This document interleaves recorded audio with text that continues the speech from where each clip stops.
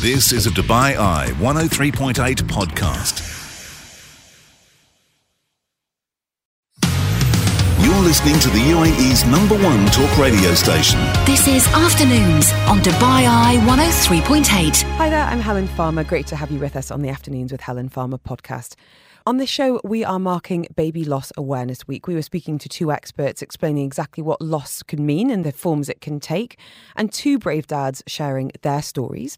And in conversation with David Golding, sobriety coach, about gaming addiction. As a former gambling addict himself, he had some insights on when a good habit can turn into a bad habit. Chatting to Moorfields on International World Sight Day, finding out how the higher education sector is supporting students of determination, and boosting your teen's confidence with coach Jasmine Navarro. Family Matters. On Afternoons with Helen Farmer. So something of a trigger warning, but truly a topic that needs to be discussed more, which is why we're really honoured to be joined by not one but two experts this afternoon. And after past, going to be joined by Dean Monroe, a father who sadly lost his little boy Monty at just 10 weeks old, talking about his legacy and what they went through, something no parent should go through, and joining us to explain what's happening in the UAE and in fact right now to mark Baby Loss Awareness Week. Delighted to be joined by Cassie Destino. She started IVF Support UA back in 2016. She'd been through a number of IVF cycles as a new expat in Abu Dhabi and now has a support group of over 3,000 members. She did have a heartbreaking miscarriage at 12 weeks, but welcomed twins back in 2015. And we've got Hazel Leonard here as well, who's also known as the Prepared Pineapple, a name that I absolutely love. They are there moderating, guiding sessions, virtual sessions online today and tomorrow with a number of people across the Love Through Loss community here in the UAE. So free virtual sessions covering a whole range of issues, followed by an in-person afternoon of remembrance on Saturday for you to join if you have been affected. And this is an amazing way of bringing the community together and giving anyone touched by pregnancy and baby loss a really safe and supportive space to share their experience and really feel like they're not alone. And both, I do just want to thank you, first of all, for your time. I know the next couple of days are really intense, really valuable, and have already been in a number of sessions this morning helping, I was going to say mums, but it's not just mums, it's family. So thank you. I really do appreciate it. Hazel, you do a lot of work as a midwife, as a fertility educator, and, kind of really aiming to educate and empower and prepare anyone who's trying to conceive. And I just wondered if you could kind of talk about some of the issues that are going to be touched on over these topics, because it's all the way through from, as you're saying, they're trying to conceive to sadly losing a baby after birth. Can you touch on some of the discussion points? Yeah, absolutely. And I think loss is something that impacts people at any stage. It's not defined as it must happen by a certain point. So, for example, this morning we've done sessions on IVF and loss because they're quite intrinsically linked.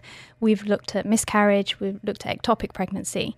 But we're also going, these are quite early losses. We're also looking at stillbirth. We're looking at palliative care for babies that are with us. And we're looking at support as well. So family support, sibling support. And it's raising awareness that we don't often talk about. People don't talk about baby loss. And I think culturally and generationally, it's something that's often been shoved aside. So we just say, oh, no, it doesn't matter. Just, let's just move on. But it's grief, and people's feelings are valid and they're important, and we should be talking about these things. And I think that's, why, as I said, I'm really, really honoured that you're both able to, talk with me today, but also dedicate your time to talking in the community. Cassie, I wondered if you think people are actually aware of the number of experts kind of spreading this awareness and support and sometimes emotional, but often very practical care. Who are some of the experts that you're working with over the next couple of days? We have a range of experts. There is actually a very large dynamic group of support for people here in the UAE when they have had these experiences. It's people like Hazel and myself who have gone through something and come through the other side and now wish to support other people who are going through it. We have doulas, we have midwives, we have people who specialize in bereavement care. I don't think that people are quite aware of how much support there actually is here in our community because, as Hazel was saying, so many of these topics are taboo and we don't talk about them. And if we're not talking about them, then we aren't highlighting the support that's available. And something we hear a lot in our work when people do find their way to us is they'll say, oh, gosh, I wish I knew about you 2 years ago when I was going through this. And we always say, we were here 2 years ago. We've been doing this work. So a big part of what this event this week is about is raising awareness that there is this support, that there are these people who are dedicated to supporting each other in our community, that we are here for you. I think you raise a really interesting point there. Like, I wish you'd been there 2 years ago. But what many people do is exactly what you're saying, kind of diminishing their feelings and what they've been through. Like, so-and-so had it worse. Or, I heard this terrible story, which makes my early stage miscarriage, seem completely nothing compared to what they went through. But by really understanding that every loss is a loss and it can mean different things to different people. And often if you don't grieve and acknowledge it in that time, it doesn't go away. And do you think it's ever too late to kind of acknowledge those feelings and deal with them? Absolutely not. It's, there's always a benefit in looking at our trauma and working through it. One of the sessions, in fact, that I'm leading this afternoon is about pregnancy after loss.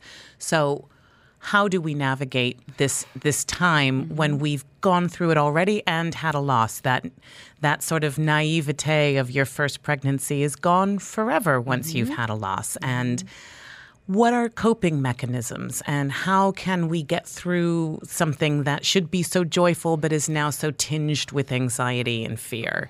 And, tomorrow we have a session on being child-free, not by choice. What if you come to the end of your fertility journey without a baby? How do you define the rest of your life? Who are you going to be? That's a really interesting topic, and one I'd love to explore with you, in full at a later time, because it is something that, people are starting to talk a lot more about. And, even looking at my Instagram reel algorithm, we're seeing more people sharing their IVF journeys, talking about exactly that, failed IVFs, rainbow babies that they never thought they were going to be able to have. And I'm so pleased. I mean, I know we kind of demonize social media quite a lot, but I do feel like there is now a platform for people to feel comfortable sharing that. But more importantly, perhaps having these face-to-face conversations, Hazel. And I wondered if you feel like you've built something of a community in real life as well. How are families supporting each other even outside of Baby Loss Awareness Week?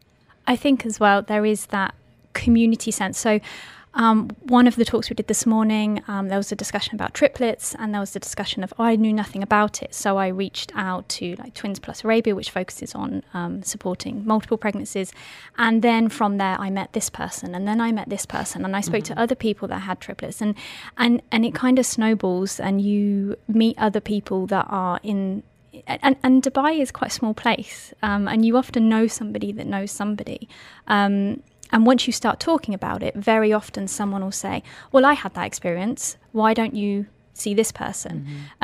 So it is a very supportive community, and nobody's ever turned away. Nobody's ever told, you might not be a specialist in that area, but you can refer to the right person. And mental health as well is also very important, and that's not always reflected on. So we reflect on, we've got a session on memory making, for example, and how important that is. And, taking pictures and doing hand and footprints and things like that.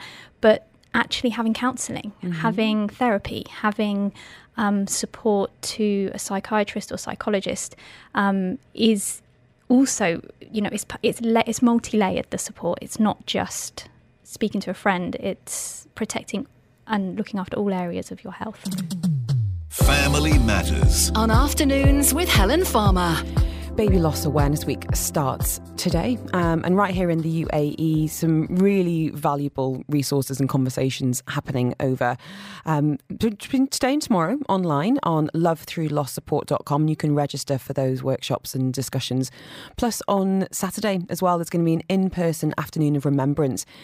This is for the Global Wave of Light at Al Barari. So please don't hesitate to get in touch if you want more information, if you have been affected by baby loss. And when I say baby loss, we are talking all types, an unsuccessful embryo transfer, an ectopic pregnancy, miscarriage at any stage is a loss. So please don't be shy. If you want to share your story or share any questions, or indeed get the information for that website so you can join in any of the sessions. We've actually got two regional experts with us today. We've got Cassie Destino from IVF Support UAE, and we've got midwife and fertility educator Hazel Leonard as well. I wanted to ask you a little bit about I guess the practical side. I know a lot of this is going to be covered tomorrow, Cassie, in terms of funeral, repatriation, but on the emotional side of that stage as well, what services or support is available should you lose a baby, late stage in pregnancy, you have a stillborn, because this has changed an awful lot over the last couple of years. There's a lot more than I'd heard of, and certainly a lot more than was 5 years ago. There are several support networks here. The Lighthouse Arabia runs a really excellent support group called Little Lifelines. We work with mental health practitioners in lots of different clinics here in Dubai. And, I think what we try to do is connect people to other people who've had this experience so that it isn't such an isolating experience, that you have people who might be a little bit further down that road to show you what your life can look like in the future as you progress through your grieving process.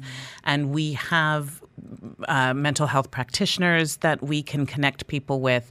We have other families that are in our network that we can connect people with. We are here to be sort of a repository of resources for the people in the community who do experience this kind of loss. And when we say experts, I'm talking about people who are there at the end of a WhatsApp in the middle of the night, and there who can bring a photographer to be there in that room with you, should you lose your baby, or as Hazel mentioned earlier, taking handprints and footprints. And I think us even talking about this, people were like, I didn't know that was about, I wish I could have done that. And, God forbid this does happen, to know that there is emotional support, but also some on the practical side as well. Hazel, I wanted to kind of get your take, and maybe we know how many people are affected by baby loss, but I'm sure everyone listening today will know somebody who's been affected in some way. But what about supporting friends during that time? And I know you both obviously do a lot with IVF and trying to conceive, but how can people be a good friend to someone who's having a really tough time in this space? No, I think that's a really good question. And there is actually a session on family support and how you can support people around. I think that's tomorrow. I think how you talk to people is very important. One thing that I always say is the words "at least" should never be used in any form of baby loss. There is no "at least" when someone's lost a baby. And what people try and do is they try and protect their friends, they try and protect their relatives. And very often they think, if we don't talk about it, we don't address it, it didn't happen. A very, very good friend of mine did have quite a late loss, and she wanted to talk about her baby. She wanted to share the pictures she took. She wanted to talk about her and what happened. And we listened, and we asked questions about her experience and how she was feeling, and we checked in on her regularly. And she would say if it was too much and she didn't want to talk about it today, and she would also say, this happened, I need it, yeah. And I think a lot of people feel like that. So, and if you don't know what to say, you don't have to say anything. You can say, I'm here for you, and ask questions. And it's as simple as that. I think we also understand so much more about grief now. I think there was a time when, if we lost a baby, that we would say, all right, well, move on. We can, you've had a baby, just have another one. And, like Hazel was saying, we really try to avoid, at least you can get pregnant. At least you know that and now we understand so much more that there is a long-term benefit to spending time with that baby and photographing and having a memento, having a memory. We know that affects the long-term grieving process. And in the short term, it might feel impossibly painful, but we've come to understand more about how we process grief in the years to come for the rest of our lives. We're going to be speaking to Dean Monroe after past, who has shared his story after losing baby Monty at at 10 weeks old and really creating an amazing legacy. And one of the topics you are discussing is dads grieve too. And it sounds like a bit of an obvious one, but do you feel like dads have been excluded or excluded themselves from a conversation over the years, and now is the time to address this? Absolutely. I do think that a lot of it comes down on women. It is, motherhood is this sort of holy thing that we, but of course, fathers grieve too. Of course that they do. And, it's such an important part of our grieving process to grieve together with our partners. And it's vital. And it's really great that he's a part of it. I wanted to ask you, lastly, Hazel, what is going to be happening on Saturday and how can people get involved if they would like to? So the Remembrance Service is exactly that. So it's a place for people to come together. There'll be people in a very similar situation to what you have been in. They'll have stars with babies' names on, so it's just kind of bringing people together and having that remembrance, and in a really beautiful setting, and it's really calm, and it's kind of, I think, 5:30, apologies, I can't remember the exact time it starts, but and it's just having that couple of hours in the evening to light the candles, to remember your baby, or remember your sister's baby, or remember, somebody that was close to you, and connect with other people that have kind of been where you are. Again, thank you so much for your time today, and not starting a conversation. As we know, this is ongoing here in the UAE, but really bringing it to our attention over the next couple of days. Hazel and Cassie, thank you. And if anyone does want information on the sessions that are happening today and tomorrow, and of course, Remembrance Service on Saturday, it's lovethroughlosssupport.com, and I'd be very happy to share the website. You two have got more moderating conversations to have, and I really do value your expertise and all of the empathy and love and care that you put into the world. You do an amazing job, so thank you both. Really do appreciate it. Thank you, Helen. If you do want that website to find out about the sessions or indeed Saturday afternoon, by all means get in touch with me on 4001. Family Matters on Afternoons with Helen Farmer. This week is a time for people to come together, remember their much loved and much missed babies, and raise awareness for baby loss. Joining us now is Dean Munro. He is a father of 2 living daughters and his son Monty, who passed away at 10 weeks old of myotubular myopathy. It's a rare condition that causes severe muscle weakness and breathing difficulties, and it was 6 weeks and numerous tests before doctors figured out the problem. Monty tragically died in hospital 4 weeks later, never having the chance to leave that hospital. Dean is also the author of a series of books in Monty's memory, and Dean joins us now. So lovely to have you with us. Dean, you went through something no parent should go through, and I wondered, how are you and the family? Hi, I'm good, thank you, Helen.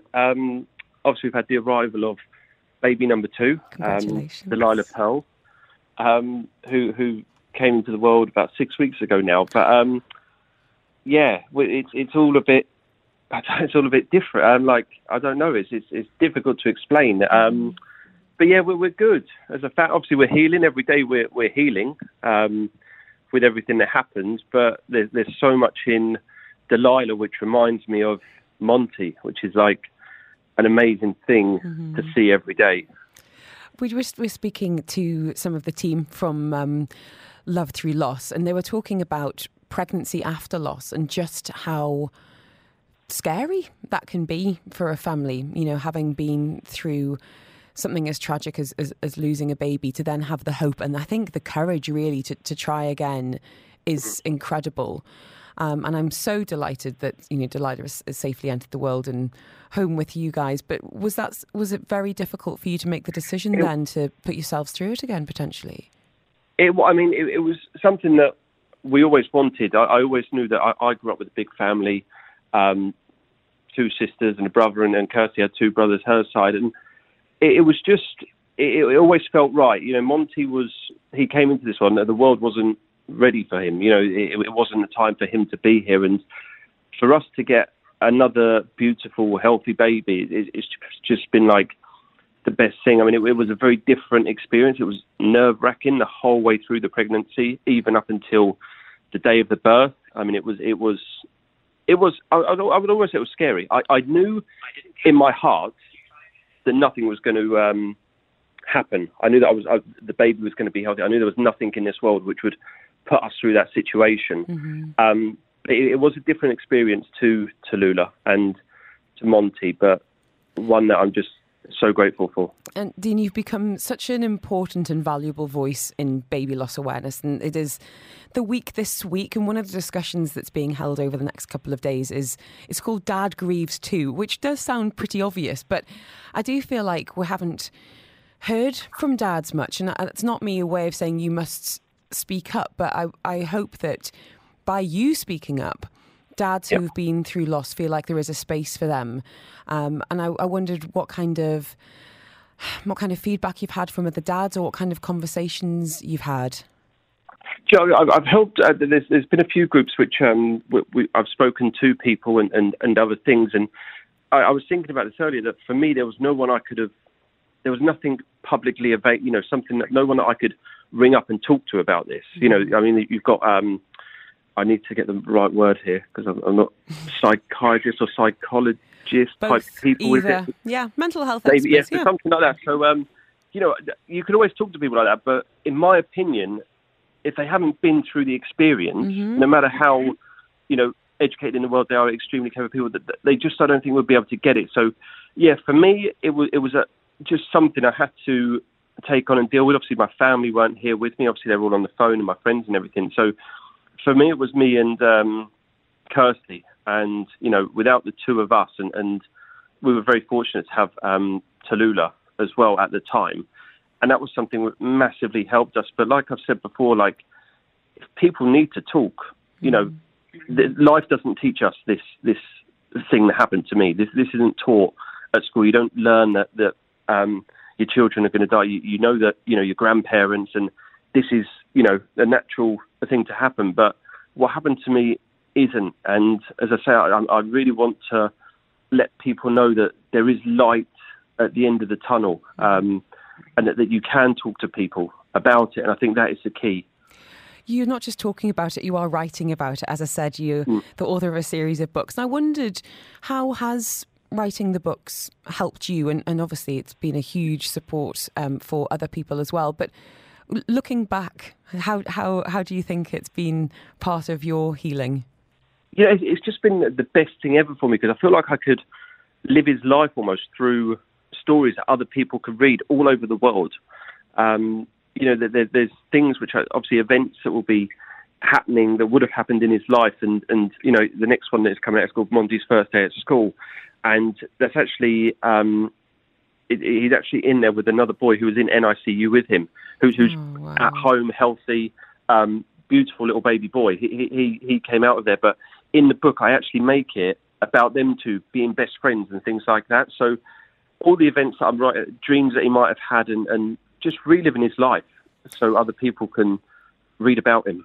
Dean, do you ever dream about Monty? Does he ever kind of visit you in your dreams? I see him every day, and I don't just say it, but I know he's here. Like, things will go past me at times, and people might go, "That's mad, Dean, that doesn't happen."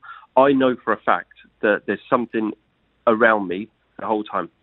I don't doubt it at all for a second. And you're keeping his memory alive in so many ways. And how do you talk to him about, I mean, I know July's a little bit young, but with your older daughter, Tallulah, how do you kind of honour his memory at home? It's a case of up in the sky. Whenever we go out, whenever she sees the moon, Tallulah will always go, "There's Monty." If she sees anything in the sky, or if she has a balloon, she'll let the balloon go up to the sky, and she goes, "This is for Monty." Every day she sees the moon, she'll mention him, and she knows that he's up there looking down on her. Dean, thank you so much for joining us today. I know this week must be especially hard, but I'm so honoured, really, that you've got that bravery and that vision to share what you've been going through. And I think you've created such a beautiful legacy for your boy and real purpose for you and your wife, and the books are fantastic. Thank you so much. Thank you, Pat. And keep us posted on the next book. It's wonderful to see Monty's adventures unfold. Take care of yourself. And Manny, who is a friend of the show, joining us now.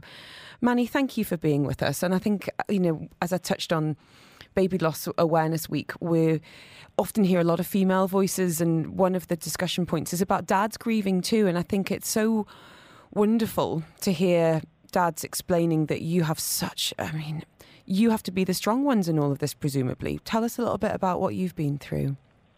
Yeah, so we, in our first pregnancy, EJ, as he was known, Emmanuel Jr., developed something that happens to 1 in 15,000 young babies, amniotic band syndrome. And we didn't, at first we didn't know how to deal with it, so we had to go back to the UK for specialist review, and we eventually ended up losing EJ. And it was exactly that. You know, we as men, we go through a situation where we think we have to be strong for our wives, and so on and so forth. And you don't really know where to go to grieve. I remember my mother-in-law actually saying to me, "Manny, you've been so stoic through this whole situation." And it ultimately led to me actually having a breakdown one night, because I was getting ready for bed and I just felt like I could feel EJ. And I broke down and ended up going for a walk that lasted for 2 hours. So as the gentleman just explained, it's important for us to speak. It's important to have people and places where we can go and actually, know that's okay. And since I told my story, a few of my friends have actually told me about also losing children and pregnancies and so on and so forth. You are a really big advocate for mental health, and you have your Mentality podcast as well. And I think of you being very kind of evolved, I guess, in terms of thinking and knowing about your emotions and being an amazing communicator. And what kind of breaks my heart is to think about the hundreds, thousands, millions of men out there who feel like they can't, I guess. And I wondered if you had any advice for them. It's okay to feel. I mean, I actually, funny enough, what led me to calling in was the simple fact that I actually shed a tear as I was listening to the gentleman speaking, because it brought me back to the feelings that I had losing EJ. And yeah, I think it's okay to feel. It's okay to grieve. It's okay to, not be okay as such, but remember that at the end of the day, no man's an island, and there are communities and there are spaces where you can go and start with speaking to your partner, because they're also going through it, and it's okay to grieve together. And then, like I said, there are spaces and places where you can go and speak to people, and people will listen. Thank you so much for contacting us this afternoon. I think you're amazing. I really do. And how do you honour EJ now, whether it's in small little practices or in bigger ways? Yeah, so we have, when EJ was buried, we had a pendant that we sent with him. So we have the other end of that pendant, and that hangs in the bedroom. So we see that every day. But like the gentleman said, we constantly reminded of him. In fact, our current baby, who's 6 months old, Tiago, was named. And we believe EJ chose the name because when we're going through the list of names, we had the bedside a lamp started flickering when we got to the name Tiago. And that was before we even knew we were having a boy. So we kept this sex secret all the way through. But we got to the name Tiago, the bedside lamp started flickering. And then when we had the child, it was a baby boy. And we're like, so EJ knew. So there are lots of instances and occurrences where we are reminded that he and his spirit lives on, and he's somewhere around and with us and looking after us. Always part of the family, Manny. Thank you so Absolutely. much. All the very best to you, sir, and thank you for sharing your story. I feel so honoured to have this job, this role sometimes, to be able to hear from you and share stories, most importantly, share places where you can go and get help if you do need it. So please don't hesitate to get in touch if you do want to find out more about some of the resources right here in the UAE as we mark Baby Loss Awareness Week. LoveThroughLossSupport.com is where you can go to see a schedule of completely free talks across a whole range of topics regarding baby loss, from ectopic pregnancies and failed IVFs through to memory boxes and the practical side. If you want that website, drop me a little message. Family Matters On Afternoons with Helen Farmer.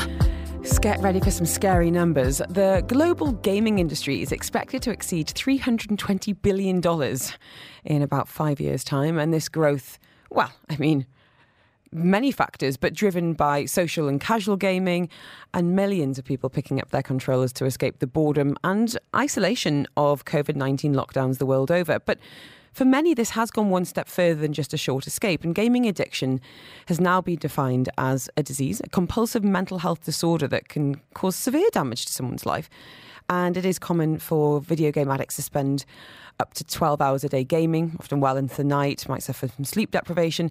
And back in 2018, the World Health Organization officially included internet gaming disorder in the International Classification of Diseases. Is this ringing any alarm bells for you? Is it something you'd like to explore around your own behaviours or that of someone in your life? Get in touch now, because David Golding is here. He is the founder of Sober Lifestyle Coaching, former alcoholic and gambling addict himself. He's now on a mission to help others on their road to recovery. How are you, David? Lovely to have you with us. Oh, I'm superb. It's lovely to see you again, Helen. Thank you. Well, I've been a little bit inundated by messages on this, on my social media and on the text line as well. Lots of people going, is this normal? Is this normal? Is this normal? So we are going to come to the text line soon. But I want to come back to that World Health Organization classification about it being a disease. And I wondered what light you could shed on addiction as a whole being a disease, because I think many people who perhaps haven't been exposed to or experienced themselves might think of it as being more of a choice. Wow. Yes, that's a really good question. I think that if you end up with an addiction, I think we lose the power of choice. And that's the point, which is that there's a moment where you're choosing to do something and engage in something. And, you know, my children play on their iPads. And ultimately, there's a moment where you can't stop. And that's really, I think, the moment that things change, which is that if you've tried to stop and you find that you can't, that's a real big red flag. And I think it's losing the power of choice, actually. There might be different vices or different substance, but that would have addiction at the heart of them. And I'm not an addiction expert, so I'm curious to get your take on this in terms of some things being stopped or reduced in different ways. You know, you look at alcohol, for example, whereas with food addiction, you need to eat food every day. So the way you might treat those two addictions might be quite different. You yourself were a gambling addict and had numerous attempts to stop before being able to finish completely. Where do you think gaming falls in terms of that being part of life? You know, you might get on your PC to do a bit of work and then next thing you know, someone sent a message saying, oh, do you want to hop on this game? What have you heard from clients in the past and even seen in studies? Okay, well, let's take a step back. If you go and see a doctor or a clinician, they'll be using something called the DSM, which is the Diagnostic and Statistical Manual of Mental Disorders. And they'll be using that book. It's an international standard that's used by most countries. It's used in the UAE. And DSM-5 came out in 2014. And in DSM-4, things used to be called abuse and dependence, and they joined them together. So pretty much you can say that you've either got a substance use disorder or a non-substance use disorder. Okay.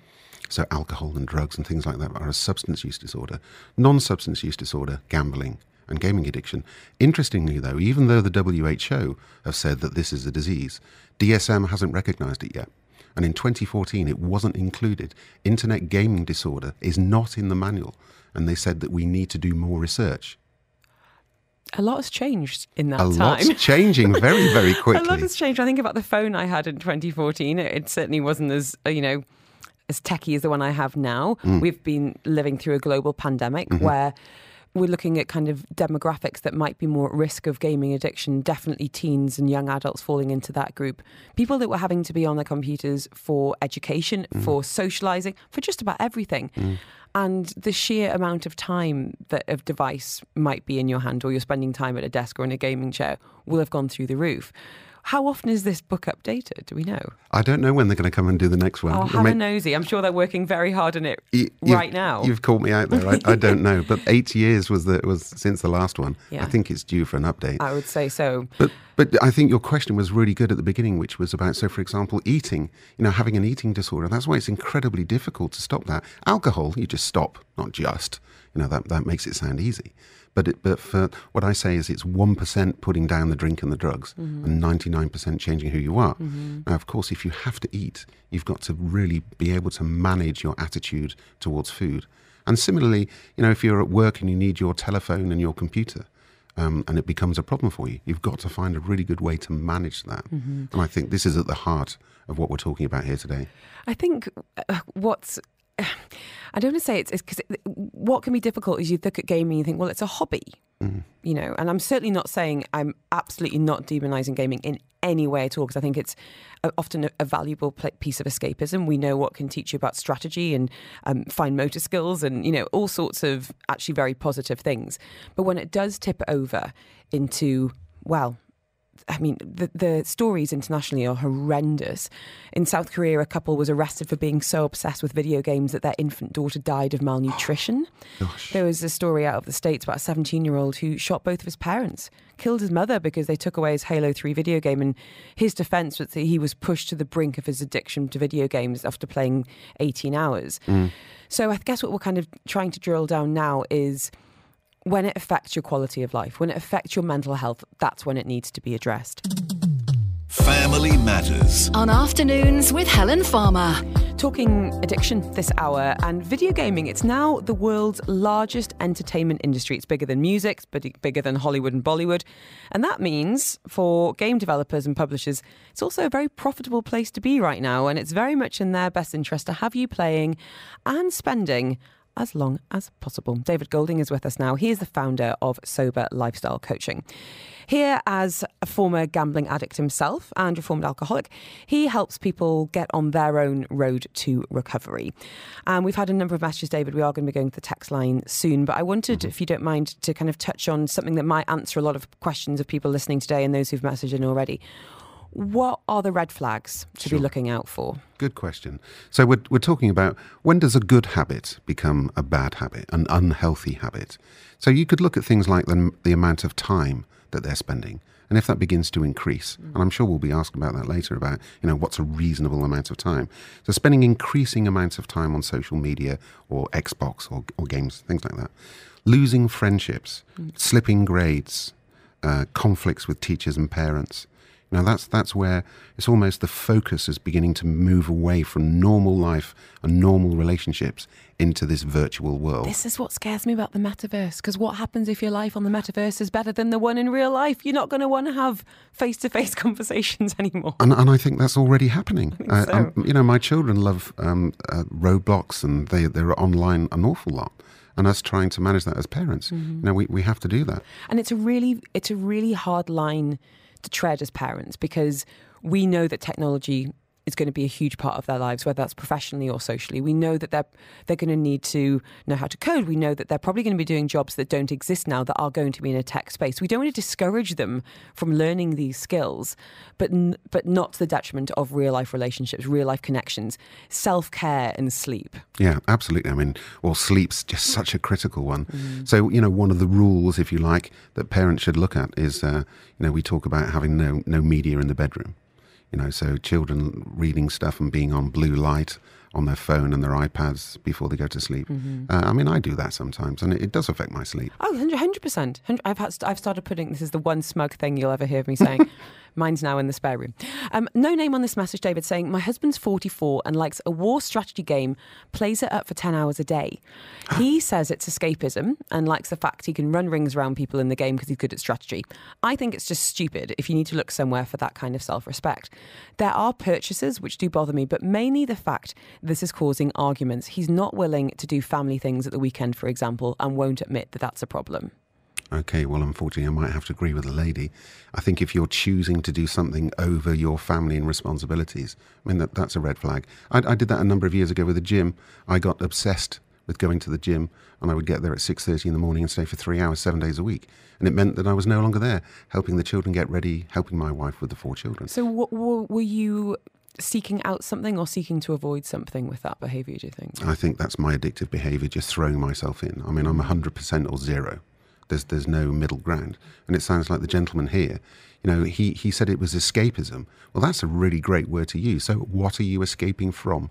I mean, that for me is the greatest indicator of, I would love him to speak to somebody about why he's escaping. It's a great word, you know, betrayed. But if he's denying that there's a problem, how do you as a wife or a partner or a sibling or a parent try and broach that and get them the help that you, and this is the thing, it's the help that you think they need. You know, he doesn't think there is a problem. No, quite. When you chose the correct word, denial.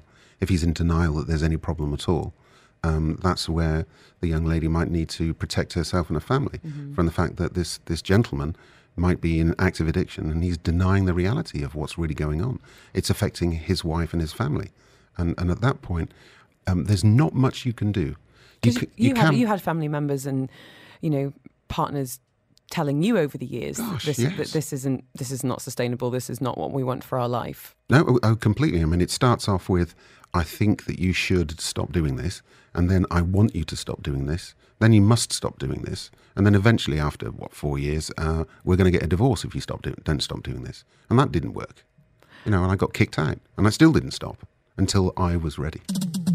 Family Matters. On Afternoons with Helen Farmer. We are talking addiction this afternoon, specifically gaming addiction, and not all researchers actually agree that video gaming is harmful or addictive activity. Many people, and myself included, many parents believe that video games can expand imagination, give children opportunity to work collaboratively, sharpen cognitive skills. But when young people spend most of their time playing video games at the expense of schoolwork, physical exercise, family events, social activities, real connections, the benefits of gaming do feel less certain. Joining us in the studio to unpack this and answer your questions as well is the founder of Sober Lifestyle Coaching, David Golding. He's a former alcoholic and gambling addict himself who is now helping others on their own road to recovery. We are taking your questions and some really interesting clarifications being asked for, David, and also some personal stories being shared too. But let's start with this one from Colette saying, does David think that some people just have a more addictive personality than others? And if so, why? Okay, good question. It's there isn't a sort of diagnosis of an addictive personality. I recognise that I'm like that. So I think there's different factors that go into that say that you might have a greater propensity. So there's various things like your genetics. There's a 50% greater increase in becoming an addict if there's your father or mother or somebody in your family. But we're talking about tiny, tiny margins, by the way. But nevertheless, you can measure that. I think the environment in which you grew up, I think if you grew up where there was booze, lots and lots of booze and gambling and things like that. So I think it's also the people that surround you, the people that you keep, but probably the greatest are mental health problems. If you've suffered some trauma or PTS or things like that, I think it means that you probably have a greater propensity for that.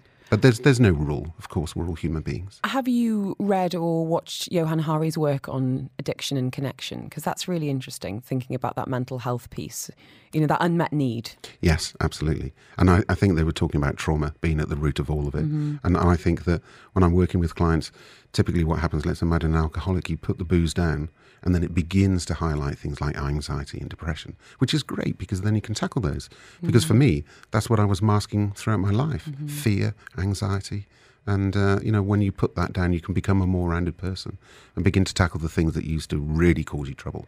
There's a message here, no name on it, David, and it's absolutely fine to be anonymous, which I guess is asking a really key question at the crux of a lot of it, saying, does the duration of addiction have a negative impact on the speed or outcome of recovery? Is there a time where you say that this addict is a helpless case? Oh, gosh, don't like the phrase helpless case, to be perfectly honest. Nobody ought to be really thought of as a helpless case. But look, it does come down to the individual. I can't get somebody else sober. My wife couldn't get me sober. So it's a very personal journey. The length of time, no, I think once you've crossed the Rubicon, once you're an addict, that's it. You're not going to be an unaddict. You're not going to be an unalcoholic. And I think that this is about the habits, which is that there's three words that can describe me. I really wanted to know why I became an addict. And I would say I trained myself. For 40 years, I trained my brain chemistry, my dopamine, my habits. And I had this habit of running away and doing this behaviour. And this is what I think the gaming thing is. It comes back to, again, about those brain chemicals, those hits of dopamine, that stimulus and reward, which makes it so hard to put that console down, to walk away from the PC, especially when you throw in a bit of FOMO, if that's where all your friends are socialising. And when you do see them in real life, they're talking about, what happened last night or in the night, then it must be very hard for families and especially young people to put those boundaries in place. Leonard's been in touch. I'm curious to get your take on this, saying, I doubt the pandemic helped, but for what it's worth, pretty much every young lad I've ever known has experienced a gaming addiction for a couple of years, between 12 and 15. Then they discover girls and other stuff. Our son, now 18, was obsessed. And of course, it's the technology they use to chat to friends, which makes it even more difficult to turn off. He got bored with it around the age of 16 and is now at Oxford. Leonard, good to hear. Now, your kids love a bit of gaming. You've got a Fortnite fan, you've got a Roblox fan. What kind of boundaries and guidelines do you put in place? Bearing in mind, we want this to be a good habit, not a bad habit. Yeah, we've put in some boundaries. Sometimes we're pretty rubbish as parents. Same. They're weak. They're weak boundaries. Sometimes we're more permissive when we're tired. Or, the truth is that we at home we call it the rectangular babysitter. Because we want an hour off. Yeah, and I'll say that. Look, get on your iPad and leave us alone for a bit, because there's 4 young children pestering. I think it's trying as parents to manage their involvement. Unmanaged, they will just do, they're children, they will do what they want to do, when in fact as parents we want them to do what we need them to do. So trying to manage the amount of time. Other things, not having it at the meal times, not having them if you go to a restaurant when they're older and they've not learnt the skill. Oh, David, I saw something so sad the other day. And again, this sounds really judgy. And actually, I don't care. I did judge it. I went to the Green Planet, which is like an indoor biodome, this amazing, in fact, when you take your kids there, indoor jungle where they've got sloths and ring-tailed lemurs and parrots and bunnies and things. And I was there with my husband and my 5-year-old. And there was a boy walking around, going down the slope of this indoor jungle, playing a game on his iPad with his headphones on. I'm like, look around you. There's a sloth there. There's a sloth. And while I was angry, I was overall just a bit sad. No, it is sad. I mean, it's true that my son, he's great at football. He's 10, really good at football. But when his friends are playing FIFA, he wants to play FIFA. And I'm thinking, isn't it sad that it's sunny and he could be outside playing football for 3 or 4 hours and he's on his iPad. And I think that's a little bit sad. So, this is when children begin to withdraw. But I think that there's a really good book by Malcolm Gladwell, just briefly, called Outliers. That's great. And he talks about 10,000 hours to train yourself to be an expert in something. And that's, again, about the dopamine, the brain chemistry, the habits. Well, look, if you've got a child who spends 5.5 hours a day for 5 years, there's your 10,000 hours. So they start at 5, and by 10.5, there you go. I also think it's probably not helped by the fact that many of the top earning influencers and YouTubers are gaming based. Like that, there's mega money out there. There really is. Now, I want to talk just very briefly about what treatment can look like. Are there any therapies that are particularly useful at breaking these patterns? I think it begins at home. I mean, I think it really begins with the fact that this is a parental issue. Yeah. Let's be honest, that if parents are moving away, and by the way, I'm not pointing fingers here. No, of course not, but if it happens under our roofs as family, then it's a family issue. You've got to be able to do that. And I think that if you can tackle that and get the regime in place when children are younger, so that they expect and understand that there's iPad time and then there's downtime and there's playing outside time. And I think that when teens become problematic and they get bigger and they can shout and they can be violent, and also some parents like me, I don't like confrontation. And, my 11-year-old daughter, she loves her iPad, yet sometimes we've got to say, you're going to have to put it down. And it all kicks off. And so I think it begins at home. It really does. But for anyone who's older and listening now and perhaps is worried about a partner or worried about their own behaviours, what's the best way of reaching out to you? And again, it's not to do with gaming. You've had an awful big spike in gambling addiction issues coming to you, to your door recently, David. Yeah. What's the best way of reaching you? My website's the best one, sober.ae. SOBER. Thank you so much, David Golding. It's always an absolute pleasure. And to everyone listening today who is affected by this, please make sure you're going to reputable sources for information and indeed support. And if there's any topics that you feel like you'd like us to shine a light on, to connect you with any experts, get in touch. This is very much your platform, 4001. You can use that ARN Play app as well. And if you do want David's details, Instagram, his website, I'm sure we could share his phone number as well. Drop me a little line on 4001. Your eye health on Eye. With Moorfields Eye Hospital Dubai. Eye care for you and your children. Moorfields, driven by your vision. It is International World Sight Day. I am rather appropriately wearing my reading glasses. Dr. Salman Wacker is with us from Moorfield, helping us out, shedding some light and taking any questions that you might have on your eyes today. Happy World Sight Day, Doctor. How are you? Hi, Helen. Thank you so much for having me back again. Happy World Sight Day to you as well. Are there balloons up? Do you exchange cards? What's happening there at Moorfield today? Well, we're busy as usual, and what makes us really as happy is to see people coming in and having their eyes examined and checked and making sure everything's okay. That's the best part of the day for us. I mean, I guess there's two ways of making sure that everything's okay. There's the preventatives, there's the check-ins and check-ups, and then there's the addressing specific concerns. And I wondered if you could tell us a little bit more about what today is all about, and what does it aim to achieve? What's it all about? Absolutely. So the World Sight Day is a joint effort between the WHO, the World Health Organization, and the International Agency for the Prevention of Blindness.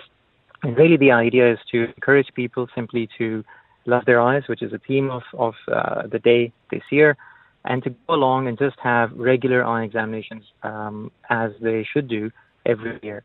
And the idea that they have is that people should pledge today to go along and have these eye checks just to ensure that everything is ticking along nicely. Mm-hmm. There are around 2 billion people who have undiagnosed eye conditions in the world, ranging from uncorrected refractive errors to cataracts to glaucoma. Wow. And all of these are simply picked up if you go along and have a regular eye examination. So really the theme of the day is to raise awareness of this important issue. It's the early prevention, isn't it? It's the early detection. And, for so many of us, we've all got to-do lists as long as the Burj Khalifa. But these kind of check-ins do tend to get put to the bottom. And unfortunately, when we do get around to it, and it could be teeth, it could be eyes today, of course, it can often be too late. It can result in pain or procedures that could have been preventable had we got there a little bit sooner. And I'm curious then, Doctor, what are some of the main eye conditions that today's revolved around? I'm guessing a lot of it is kind of geographical, because what might be affecting developing countries might be different to first world countries. But are there any kind of conditions that are front and centre? Absolutely. So the common conditions are you could be developing cataracts. These generally tend to come on later on with age, but it can happen earlier in life as well. And they start to change your vision gradually, but you might not be aware of it unless somebody is able to comprehensively examine your eye and just advise you on how you can get the best out of your vision. Mm-hmm. Sometimes people simply need a pair of glasses, and they're kind of trudging along, managing with maybe eye strain or headaches and never really understanding the source of it. And simply having an up-to-date pair of glasses can help as well. Then there can be more serious conditions such as glaucoma, or conditions that affect the retina, which is the layer at the back of our eye that allows us to see. And these, again, are almost silent up until it's too late. So unless you're having regular examinations, by the time we do start to detect changes in our vision, it's often already too late. Dr. Salman, I'm curious if you could kind of lift the lid a little bit on when you're saying, come in for assessment and an appointment. Going to somewhere that feels very specialist, because that's obviously what you are, might feel a bit intimidating, I guess. What might happen when you go in for initial checkup or a first appointment, just to make sure that everything is okay? Could you talk us through it?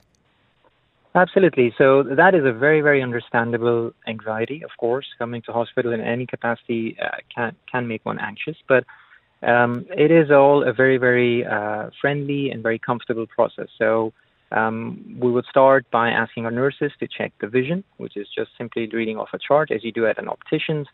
You might have a couple of more tests where you have an eye pressure test done, for example, using a very, very non-invasive method, doesn't hurt at all.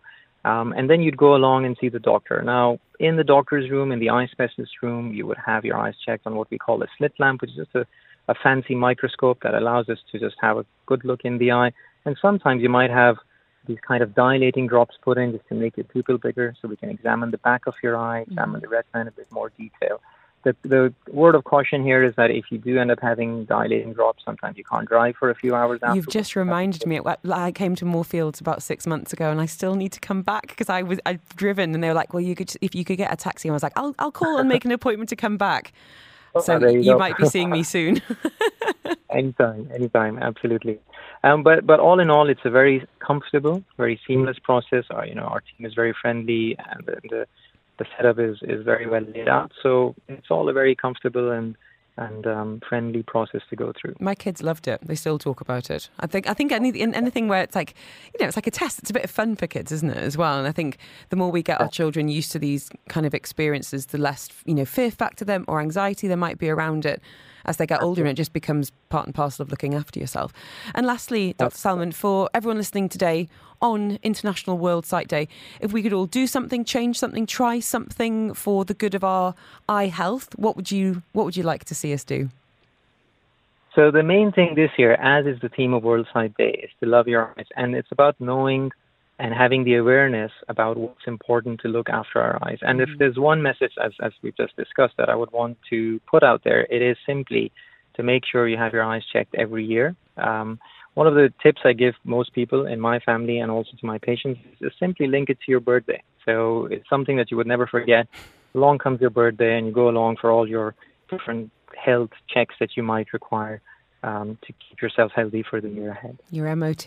Dr. Salman, thank you so much. I really do appreciate it. Happy International World Sight Day to you and yours and everyone at Moorfields Eye Hospital.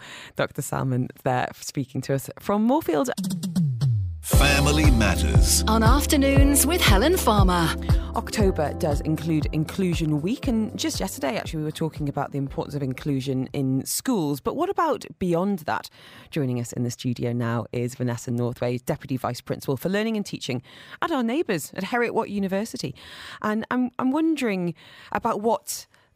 we hear the word inclusion all the time, Vanessa, and I don't want it to lose meaning, but I think it's really important to attach, actual meaning to it about what it can look like in a place such as a university. So what do you feel like that kind of role of education is when it comes to supporting students of determination, and why is it a priority for you as a space? It definitely is a priority. We make sure that every student that comes through the door has the opportunity to actually discuss their situation with us, and that's regardless of what their issues may be. Mm-hmm. So in terms of actually being able to help support the students, we've actually seen a massive increase in students coming to us asking for help. So just before the pandemic, 2019, very few students, yes, a long time ago, very few students actually came to us and put their hands up to say, I think I'm suffering, I think I'm struggling.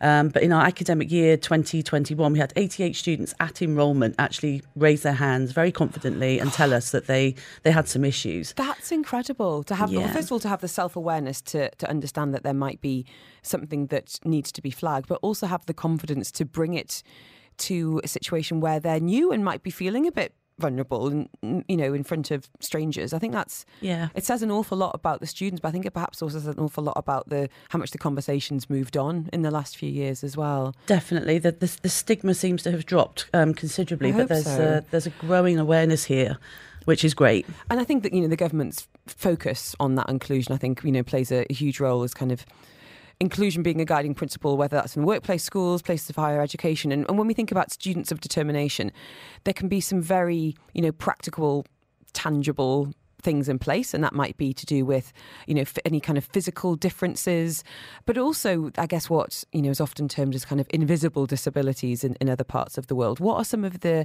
issues or conditions that you're being made aware of, and how are you dealing with them there? Well, a lot of the students are actually coming to us with situations and issues with ADHD, for example, and they're also coming forward with dyslexia, and we're actually able to help those students in-house to be able to diagnose them or pre-diagnose them. Really? So they might come and say, I haven't got a diagnosis, but I'm experiencing XYZ help. Yes. And we've got teams available to actually speak to the students and actually help them. So we've got a big wellbeing team, we've got a student life team, we've got a student council team, and it's making students aware that there is that help there and there is support for them. Mm-hmm. I mean, we currently have 260 students on campus who are actively getting help and support. So we've got drop-in centres for the students. We also try to include and make sure that inclusivity is part of the agenda for staff and for students. Mm-hmm. So all the conversations that we have, corridor conversations or very sort of high-level conversations with the learning plans, for example, for students that need some help, we make sure that everybody's speaking the same language. Mm-hmm. And like I say, the stigma's gone, it's going. And I think that's very much more to do with UAE actually helping in terms of breaking these stigmas and boundaries. But I think as a university, making sure that we're actually able to have those open discussions with students. And also, showing that you're a willing place to start those conversations. Because surely that will give someone the confidence to go into the workplace with a mindset of going, do you know what, this is what I need, this is who I am, this is how the support I need from you. And frankly, you know, I'm a firm believer that in any job interview you should go in with the attitude that you'd be lucky to have me. But you know, for it to be a two-way street of appreciation and you know, making sure people are supported. What do you think could be happening beyond university? What in terms of workplace? Because it sounds like you guys have been very, very agile, very forward-thinking, but maybe corporations might need to catch up a little bit. Possibly, but we have some great contacts which have actually come forward during COVID, the pandemic, reaching out to us to ask if we do have students of determination who are actually looking to go into the workplace for things like internships. And I think the value of students in this situation, because it shows a lot of self-determination and strength to get through a university degree, knowing that you are a student or a person of determination, because you do have extra boundaries, you do have extra things that you need to undertake.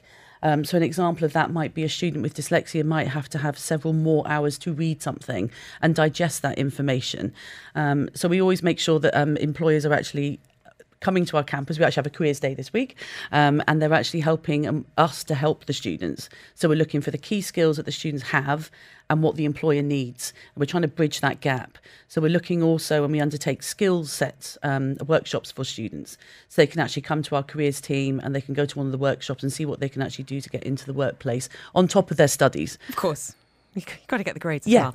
No, but I think that's just in all very encouraging for any parents listening today who might have children who, you know, the issue you've been talking about, you know, dyslexia, dysgraphia, ADHD, you know, being on autism spectrum, even, you know, physical issues such as, you know, vision or hearing impairment, to know that there is actually a higher education place where they are not only going to be welcomed but also actively encouraged into there and beyond. And lastly, Vanessa, I'm just kind of curious, because this is something we touched on with our school conversation yesterday, the benefit to children to be in a more inclusive environment. How do you feel that then extends to teens and those in their early 20s when you are surrounded by and celebrating those differences? Yeah, and I think it's about creating that environment. We have to make sure we've got the zero tolerance policy for hostility and discrimination. And if you look globally, I mean, our students are working across the globe. So all of our students are from a huge diversity of nationalities, over 106 nationalities on campus just within the student population. And most of our students do go back home. They do go back overseas. They're going to be entering into a global world, and the world is changing. So I think there's that embracing from the start when the students come with us all the way through their journey, and making sure that industry out there is actually able to accept our students, not just our students, but any student. And I think it's this whole inclusivity within the workplace that is being pushed globally that is really important. So I think it's us as educators being able to reach those goals and making sure that industry can actually kind of help support those students through. Well, it's great to have the conversation here, and great to hear that's happening, as you say, all the way through to the workplace as well. The world, the times they are changing. And I think in the right direction. Vanessa, thank you so much for joining us. You're very welcome. Absolute Thank you. Pleasure, and probably see you for a coffee later. Around the just corner. across the road. Vanessa Northway, Deputy Vice Principal for Learning and Teaching at Heriot-Watt University, which is right here now in Media City. Family Matters On Afternoons with Helen Farmer. I have to say, you couldn't pay me to go back and be a teenager. It was fun, don't get me wrong, but between academic pressures and then you chuck in a bit of social media, my gosh, not easy, and unsurprising why many teens are having a bit of a crisis of confidence. We're joined now by Yasmin Navarro, the founder of NAVA, and she specialises in life coaching students through education and adults through life changes as well. So come on, Yasmin, what was being a teen like for you? Well, actually, I was quite an unhappy teen. Oh, really? Yeah, because I was going through all sorts of... I think it was because mainly I didn't know how to deal with my emotions. Mm-hmm. Like, in my family, we didn't really talk about, you know, when we're feeling sad or unhappy. We didn't talk about it. And everybody was always joking, but you could sense the sadness sometimes. And so I thought it was wrong. What, to feel things? Yeah, when I was feeling sad because nobody spoke about it, I thought this must be wrong. So then you end up not liking yourself because you don't like your feelings. So then you don't like yourself, actually. Mm-hmm. So I was quite unhappy in some ways. It's it's a very tricky time because, as I said, you've got these academic pressures. Everyone has their own family situation, the family lens they're going through. Yeah. Check some hormones in there. And I think the last few years, for teens in particular, have been incredibly challenging. You know, we've had cancelled exams. We've had, you know, social structures completely, you know, taken away. We've had that. It's been very, very difficult for this age group, I really think. And what are some of the common issues that teens are coming to you with? Well, I was just thinking about that today, actually. You know, I would say 99% of teenagers that I've coached, you know, if they're like are lacking confidence. And I've just realised that they all have the same thing in common. They're just being extremely unkind to themselves. Mm-hmm. You know, like we're always taught to be kind to other people, put other people first. But actually, I think we need to be taught more about just being kind to ourselves and looking after ourselves. And it's all the same. I was thinking about it today. I was like, they're all being unkind to themselves. So how can you feel happy and confident if you're putting yourself down all the time? And so much of this comes down to, I mean, I remember when I was growing up thinking about, you know, models, and I still, you know, to this day now think of like these kind of smooth skin, size 8 blonde models that were on the front of Just 17 magazine, right? that was the beauty standard.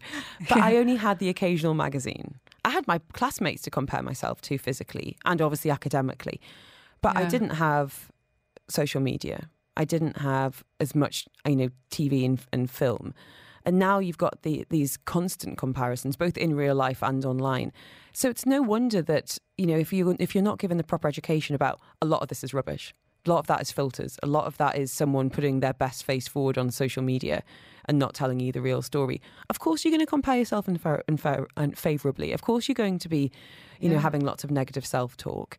So what can we do as parents to offset so much of this barrage of information and negativity? I think it's like the simple things are always the most powerful. I think, you know, having a conversation with your teenager, just having open discussions, like being able to allow your teenager to talk about absolutely anything, ask them questions, you know, how are you feeling when you open social media, or how are you feeling today? Like, let them just say whatever they need to say. Because I think as long as they've got someone to talk to and they don't bottle everything up, because I think that's when it becomes quite dangerous, when they're not sharing how they're feeling, because then they're going to feel alone, isolated, and then that could lead to more serious problems. A message here and no name on it, and absolutely fine if you want to contact the show and leave your name off on 4001, that's fine. Saying, my teen daughter is one of the last few still wearing a mask at her school. It isn't due to anxiety around COVID, because she's had it twice and is vaccinated, but I think she's using it to hide herself from school friends and teachers in a similar way to wearing baggy hoodies, etc. She's very reluctant to discuss it, and I don't know how to best deal with it.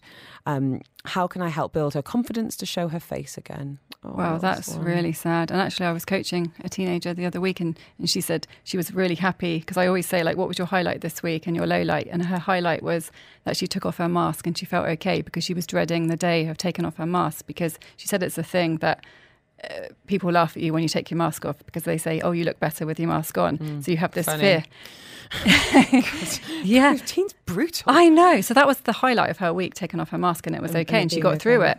So it's so understandable when you think about that. You know, if you've been used to, it's a barrier. It's a barrier, exactly. Oh, that's a hard one. I would say, I mean, she doesn't wear the mask at home. No, just says it's at school. Just at school. Has she got a friend, like, who she can, like, sit next to and talk to and take the mask off in front with her friend there and build it up from there. so she's not on her own. God, my heart bleeds. It really does. I just want to like step through the screen and give that girl a big hug, because we've all been those insecure. We have, whether we admit it or not, we've all been that insecure person. Oh, definitely. Maybe as well, like, it could be good to ask her, you know, what are you feeling and thinking when you remove that mask, or what are you, like, really afraid of? I think, if she could imagine that and then question that as well, so she can, so she knows she's going to have that fear, but she's prepared for it. If that makes sense. I think that kind of what if, what if you do, and what if they think that, and so what if they do that? What's the worst? What's the worst could happen? And what's the best? And I say that as an adult who often does that. try and help with different situations. One thing I think is really, really hard is that comparison piece. And I think the grades, the academics, especially in some very competitive schools, can be very, very difficult. But I keep on seeing this quote, which is, practice makes, and it's like, it doesn't make perfect. Practice makes progress. But when you are having kids held up to a high academic study where you're getting, winners and losers an awful lot of the time, how can we boost confidence outside of school, which then hopefully would impact more confidence in school? Well, I think definitely it's about encouraging students and everyone in general to make mistakes. Mm-hmm. Celebrate your mistakes. When you're making mistakes, it means you're trying something new. So celebrate the mistakes. It's all part of the journey of being successful, isn't it? If you don't make mistakes, then you're not learning. Like, there's always something to be gained. So I think failure, like, what is failure? I mean, I don't really even like that word, actually. Yeah, it's actually one of my favourite podcasts is called How to Fail. Have you ever listened to it? No, I haven't. Oh, it's brilliant. It's by a journalist writer called Elizabeth Day, and each week she gets a person of note, and it could be, a writer, a politician, a celebrity actor, whoever. Yeah. Some fascinating people. And often the best ones, the ones I've enjoyed the most, the people that I actually have never heard of. But she asked them to email in their top 3 failures. And some of them are quite surface, failing my driving test or, failing to get into university. Some are deeply, deeply emotional. And actually what happens, even the superficial ones, when she kind of scratches beneath the surface, I actually think it'd be a really good podcast for a lot of teens to listen to, because you get these people and you think you would never expect this pop star to be crying about failures, because what they have learned is ultimately your failures get you to where you are in life. That thing wasn't meant for you, or it taught you something that led on to something that was so much more meaningful and wonderful. Exactly, and it gives us resilience. Yeah, and even if it's horrible and rubbish, then you get through it and you're so much stronger than you realise. Can I ask you about what coaching actually might look like for a teen? If a parent's listening today and saying, do you know what, I want to help my teen, but maybe I'm not the person, maybe they don't want to talk to me, and that's okay, but I want them to have someone that they can, offload to, or share their ambitions with, or have someone to kind of as a bit of a sounding board. Can you kind of demystify the coaching process for us, especially when it comes to teens, Jasmine? Yeah, so for me, I guess every coach is probably different, but for me, the number one thing is, I would never force a teenager to say or open up if they don't want to. It's all about them leading the session in their own time, and I'm just there to guide them and ask them questions. Powerful questions, get to know them, build a rapport with them so they can trust me. Have fun. Like, we have fun in the sessions, it's fun. And let them use their creativity to increase their confidence, So I'm asking them questions, they're finding the answers. It's not me saying, I think you should do this. This might help you. Exactly. It's not that. It's not about fixing. It's about guiding. Definitely. They're leading it. And it's funny because when they do find the answers, and then that sparks another idea for them, and then they go off and do their own thing during the week, and then they come back and they say, oh, I've created a journal, or I've made a cake that represents happiness for me, or something. It's all their ideas. It's not coming from me, and I'm just like, wow. And of course it makes me feel good as well. Of course. Thank you so much. I think, yeah, as I said, I wouldn't want to go back myself. So to any teens listening today, I think you're amazing. And to any parents, same to you. For anyone that just wants to get in touch with you, what's the best way of reaching out? Best way, I guess, is withnava.com, my website, or withnava on my Instagram. There you go. If you want that, by all means, drop me a little line on 4001 and I will connect you.